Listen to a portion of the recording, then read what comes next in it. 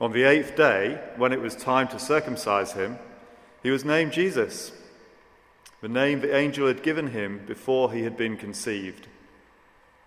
When the time of their purification according to the law of Moses had been completed, Joseph and Mary took him to Jerusalem to present him to the Lord.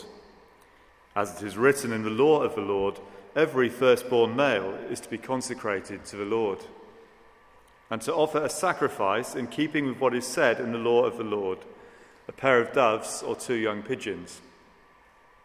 Now there was a man in Jerusalem called Simeon, who was righteous and devout. He was waiting for the consolation of Israel, and the Holy Spirit was upon him. It had been revealed to him by the Holy Spirit that he would not die before he had seen the Lord's Christ. Moved by the Spirit, he went into the temple courts.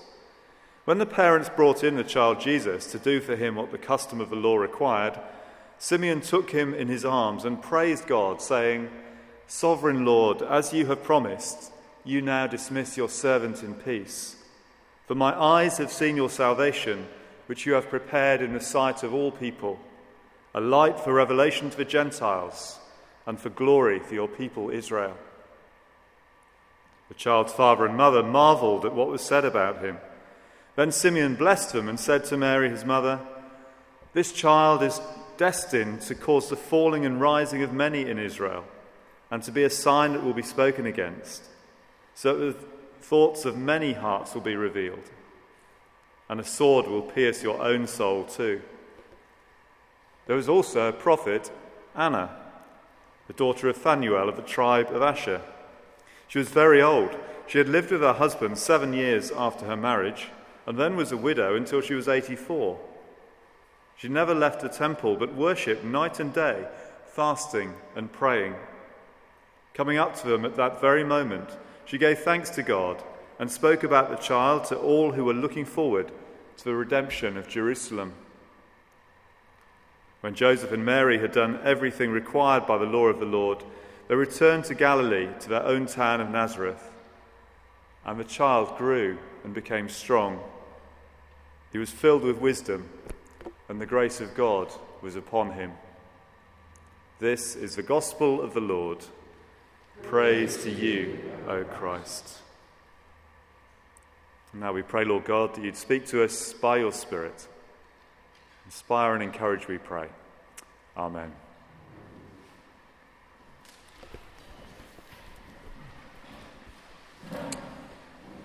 Well, I guess the question is, what brings you to church today?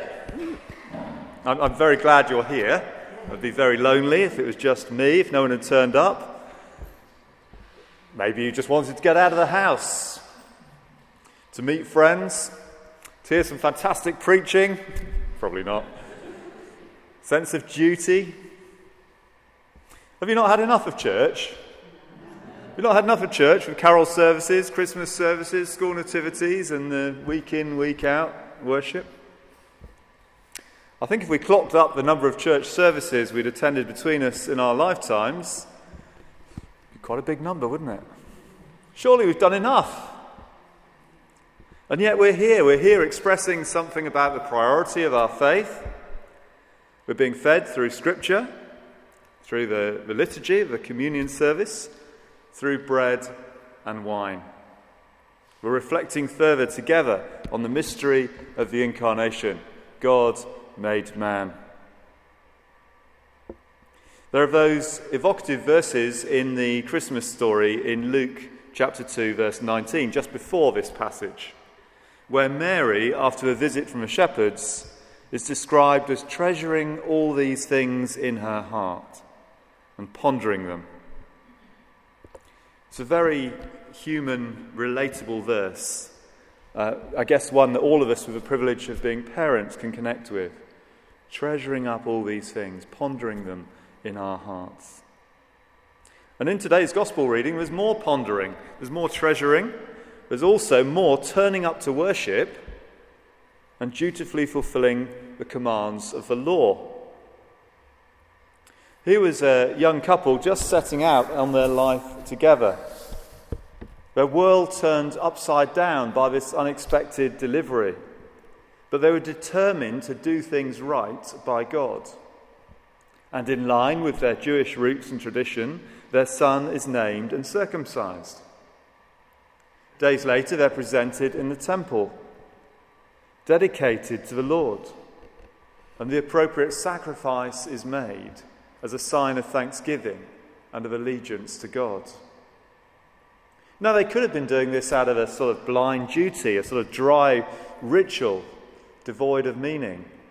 But all the evidence points to this being an act of celebration and genuine joy and worship. And then, compared to this young couple, we've got, at the other end of the spectrum, two people at the other end of life. Elderly, bearing the furrows and creases of a long life. And they too are in the temple. Not as a one-off act of worship at a festival, but because it was integral to who they were.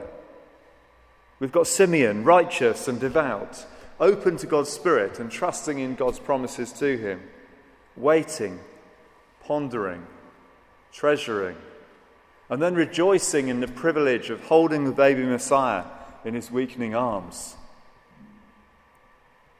And then there's Anna the prophetess, committed in her worship both day and night, living a life of obedience, fasting and praying as an expression of her love for God, reminding Mary and Joseph that the road ahead will not be easy. And as these wise and godly individuals speak, Mary and Joseph marvel at what is said about their newborn son. And so we have four people, two old, two young, and then Jesus as well, all committed to God's ways and God's worship. And then there's us. And there were other options for you this morning. You could have had a bit of a lie-in.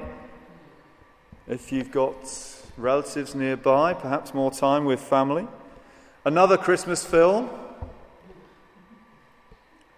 But no, we've chosen to be here to worship, to ponder, to treasure, to marvel.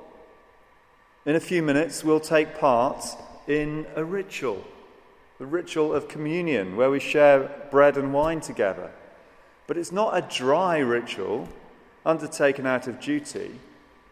It's a living act of renewal of our commitment to worship, renewal of our expression of our true allegiance to Christ. And in it we're reminded that our freedom was bought at a cost. That God's love demands a response of lives lived out in worship. Simeon and Anna, it seems, were called by God to spend the majority of their lives in church, in the temple. We are called to spend the majority of our lives out there, within the community. When Mary and Joseph had done their duty, they expressed their worship and obedience in the temple, and then they left, because they had a further task to fulfill.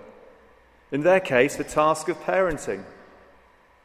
And Joseph to his carpentry, and no doubt many other things in their lives that were part of God's call for them.